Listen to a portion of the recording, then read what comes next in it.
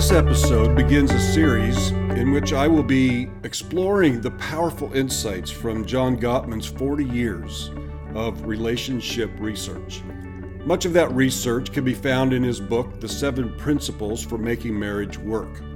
In fact, 2 of our counselors have completed Level 2 training in Gottman Method Couples Therapy and are also trained educators in the Gottman 7 Principles program.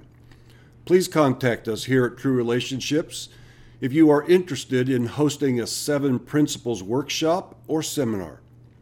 Before I begin unpacking the 7 principles, I want to reveal the unsettling facts about why marriages fail.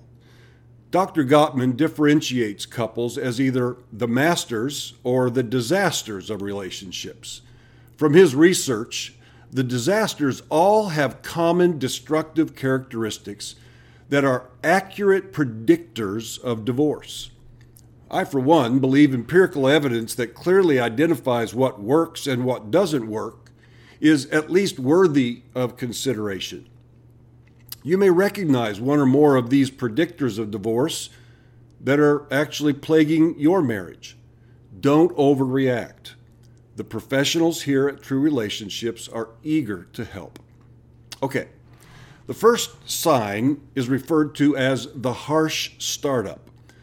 The way a discussion or conflict begins determines its outcome. For example, if I think about Linda in negative and accusatory ways, I am primed to react to her with sarcasm and criticism.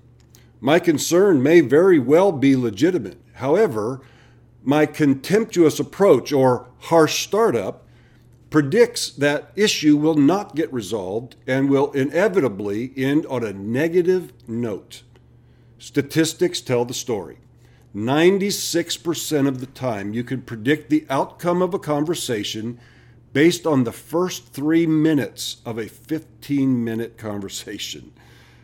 A harsh startup predicts divorce because conflict is left unresolved, leaving the two of you emotionally disconnected. My advice, if you or your spouse begin a discussion this way, you'd be better off shutting it down, recollecting yourselves, and start over. This is Tim Buttry signing off on this episode of True Talks. Thanks for watching, and stay true.